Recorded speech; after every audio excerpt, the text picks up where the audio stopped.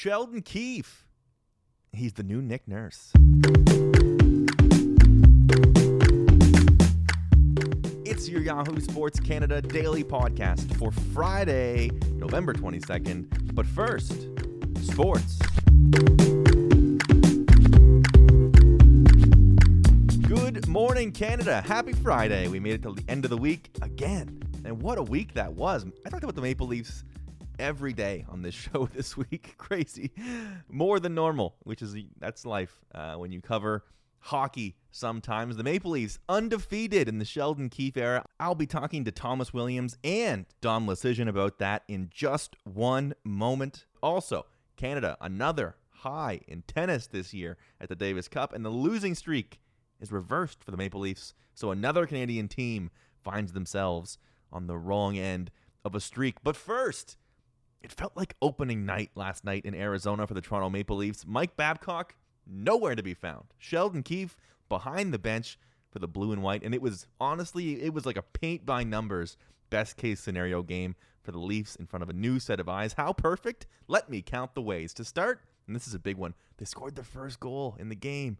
Late in the first period, the Maple Leafs took a 1-0 lead. You almost forget how that feels after they started out behind the eight ball like all season long. It also snapped a 446-minute drought without having a lead. That is absurd. That is too many games in a row. And another big thing, Tyson Barrie.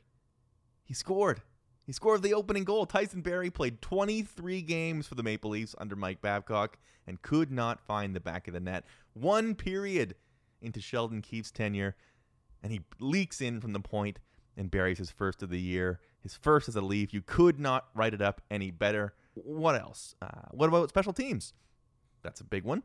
Not only did the Leafs not give up a power play goal, they scored shorthanded, and it gets better. Who better to score the shorty than Pierre Engvall in his second NHL game, the latest graduate of the AHL Marlies development system that thrived under Sheldon Keefe, his first NHL goal, and it stands to be the game winner. Engvall, it should be noted, only one game, but he did not kill penalties in the last game under Babcock, but he did it in the AHL. Keefe would know that. He did it in this game. What do you know? A shorthanded goal. The list goes on and on. Austin Matthews scored, of course, in Arizona. The shot quality, a lot better. Scoring chances, a lot higher. The shots on goal, a lot more. The players making plays, smiling on the bench, including Keefe himself smiling on the bench. There was laughter in practice. Jason Spezza was playing like a Selke nominee, chasing guys down backhanded. There was composure. There was movement. There was just all-around good play. A solid 3-1 win. Dom, we'll start with you. I know it's only one game, but what jumped out for you in the first game as Sheldon Keefe as the coach of the Maple Leafs? I've watched a lot of Leafs hockey, I guess, for my entire life living in Toronto, and I think this year was some of the most frustrating just for how a team with so much skill was being used.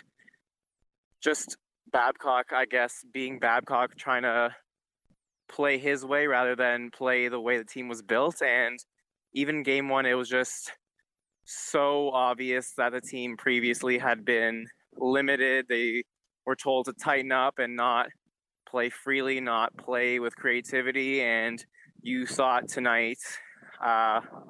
Just everyone looks much looser. D-men were activating from the blue line. The forwards are coming for them. It was all just things we didn't see for most of this year, and you can get a sense that the Leafs were a lot more confident playing the way they feel they're built to play. I think immediately you saw the kind of aggressiveness that he kind of coaches with. You saw the players forechecking a lot more and kind of demanding the puck a lot more. And it kind of was able to be seen in the offensive zone. They're kind of going for each other more deep, pushing up. And I thought the initial kind of statement was pairing Riley and Barrie together right off the hop. And I think obviously that pairing didn't stick together, but then it kind of proved another thing with Keefe, that he'll change up lines and change up pairings depending on the game. So he wanted to start with that super offensive kind of 5-man unit and kind of get the game going on the right foot. So he'll kind of change personnel dependent on what the game is. And I think that instantly just stood out to me as as kind of a modern day coach that'll, towards the end of the game or something, a 2-game deficit, will kind of load up and stack the forward lines or something in this hypothetical scenario. But I think it instantly kind of proved that he's always thinking and kind of always able to change to what his players kind of go for. Thomas, Tyson Barrie, somebody we saw singled out as a possible benefactor in this new system. He scored in the game almost too predictably. Who else, other than Barrie, do you think really has a shot at elevating their game in this new system? He's out right now, but I think honestly Mitch Marner is going to be on a whole nother level, possibly, with this amount of creativity is kind of just geared towards his game. And we won't see it for a month or so, but I think fans will kind of be salivating at the thought of Marner and Tavares under this new system where defensemen are pushing up, everyone's kind of going on the puck, and Marner will have all that freedom to kind of do what he wants, and I think he could really make some magic. I think almost like everyone on the team, just the way I guess this team is built, it's all skill, all offense. That doesn't mean defense goes by the wayside. I mean, this was probably one of the Leafs' better defensive efforts of the year, and it happened because they were so relentless on the puck and thinking that way first, and the defense followed. And I think players like William Nylander, who was always scrutinized in the media a lot for how Babcock used him, his comments on him, and I think this system will help him a lot as someone who carries the puck a lot, who tries to make things happen, who's a very creative player. I really just can't wait to see Marner in this system either. And he obviously last year had his own creative moments, but even this year he didn't look like himself. And I'm excited to see how he looks playing more freely, if that's even possible for him. How does this change the outlook for the rest of the year with just a crazy week of change and everything that has gone on? I know it's only one game, but looking forward from where we were to where we are now, where do you think they are headed next? I'm definitely a lot more optimistic on them. I have a model at The Athletic that does playoff chances, and to start the year, I had the Leafs ranked really highly, and it didn't seem like there was a way for them to miss the playoffs. And then the first 20 games happened, and it started looking like there was no way they could make it with the way they were playing. I think they were like a bottom 5 expected goals team. It was just really ugly to watch.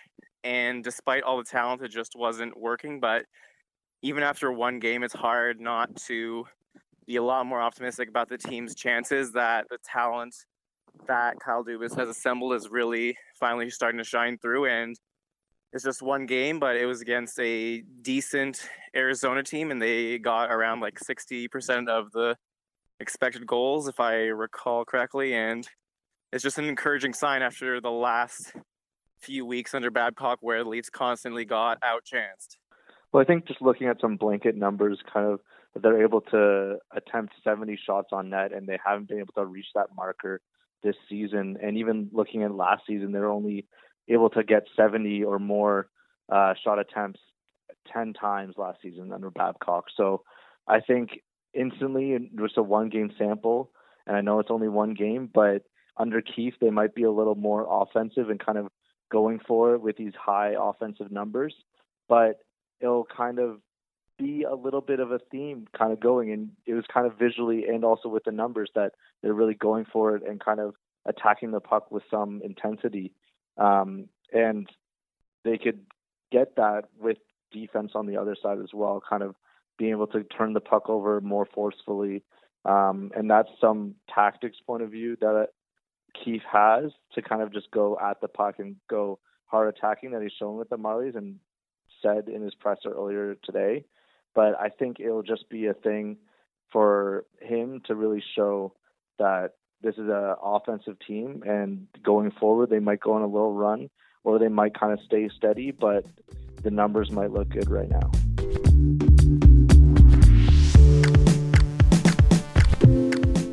The Maple Leafs are in Colorado on Saturday as the road trip continues, a date with old friend Nazem Kadri and the Avalanche. Game 2 of the Sheldon Keefe era. I promised you we will stop calling it that after this weekend. Before we move on, there was a double press conference you should know about with GM Kyle Dubas and Maple Leafs president Brendan Shanahan on Thursday before the game. Dubas did the normal stuff, expressed some regret on his end that he couldn't make it work with Babcock, and he tipped his hand a little bit that there was just too many differences in opinion between him and Babcock about the way the team should play for anything to work. And that closes the book on that conversation, I guess until Babcock speaks, which may not happen for a very long time. We shall see. Sticking on the ice, a pair of teams are streaking in opposite directions right now in the NHL. First, to the good, New York Islanders won an OT last night against the Penguins. With the win, the Islanders 15-0-1 in their last 16 games, a 16-game point streak with 15 wins.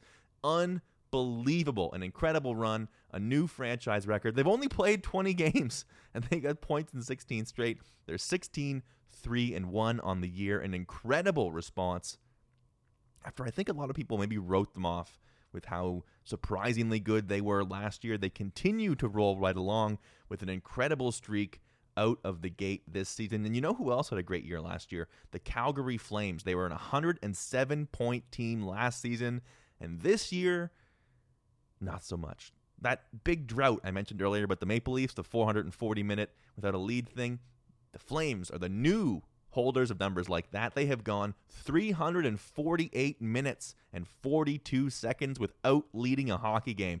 That is a long, long time. The Flames have played 25 games already, to make matters worse. That's the most in the league, and they are 10, 12, and 3, which includes 6 straight losses. Could a coaching change maybe be in the works there as well to match the one the Leafs just did? We shall see. Mike Babcock's available. But the clock is ticking on a disappointing follow-up season for a team that really did have big expectations this year. I think they thought they were about to take the next step. I think that first step that was wrong, though, was maybe trading James Neal for Milan Lucic. That has not looked good early. Some other small stuff. David Pastrnak has 20 goals. He's played 22 games. He's already got 20 goals. An unbelievable start to the season for him. And finally, on the hard court, Canada reached the semifinals at the Davis Cup in tennis. The Davis Cup, if you don't know, an international team tennis event. Each round, 2 singles matches and then a doubles match to break the tie if necessary between players from the same country. Vasek Pospisil got things started off with a gutty win to start the day for Canada. Denis Shapovalov then battled to a 3-set loss to follow that up. A bit of a grueling one there. But then they teamed up, Pospisil and Shapovalov, playing their second match of the day each in doubles. They played for like 5.5 hours yesterday. It was crazy. Just battling all day long. But in the end, Canada beats Australia to move into the Davis Cup semis. They will play the winner of Serbia and Russia. That quarterfinal match happens today. The semifinal begins on Saturday with the final slated for Sunday. That run that Canada is on ties the deepest the team has gone in the event. The third time they have made the semis. This event's been around since 1900, so this is an achievement they've been pulling off. Shapovalov and Pospisil hope to continue the run. Felix Auger-Aliassime also on the team and also present, and we've been told he's available, but he is just making his way back from injury. He has not been used. We will see if that continues this weekend. Canada tennis on a wave in 2019. A strong Davis Cup, really just the icing on the cake on a year that saw a lot of success for Canadians all over the sport. And speaking of icing on the cake, that is the icing on the cake of your week. We made it to Friday, y'all. And now all we got to do is get through today and then revel in the warmth of the weekend. Lots to get to this weekend as well. As I mentioned, the Davis Cup continues. The Raptors and Maple Leafs both play on Saturday night. And the Grey Cup is this weekend. Hamilton against Winnipeg for one of the oldest trophies in sports, the Grey Cup. We will talk about that and everything else that happens on the weekend, because always so much happens on the weekends in sports. I'll be here Monday morning to talk about it. I hope you will be here on Monday morning to listen to it. We'll make a date of it. And until that point, I thank you very much for listening to But First Sports this week. Now get out there and enjoy your Friday.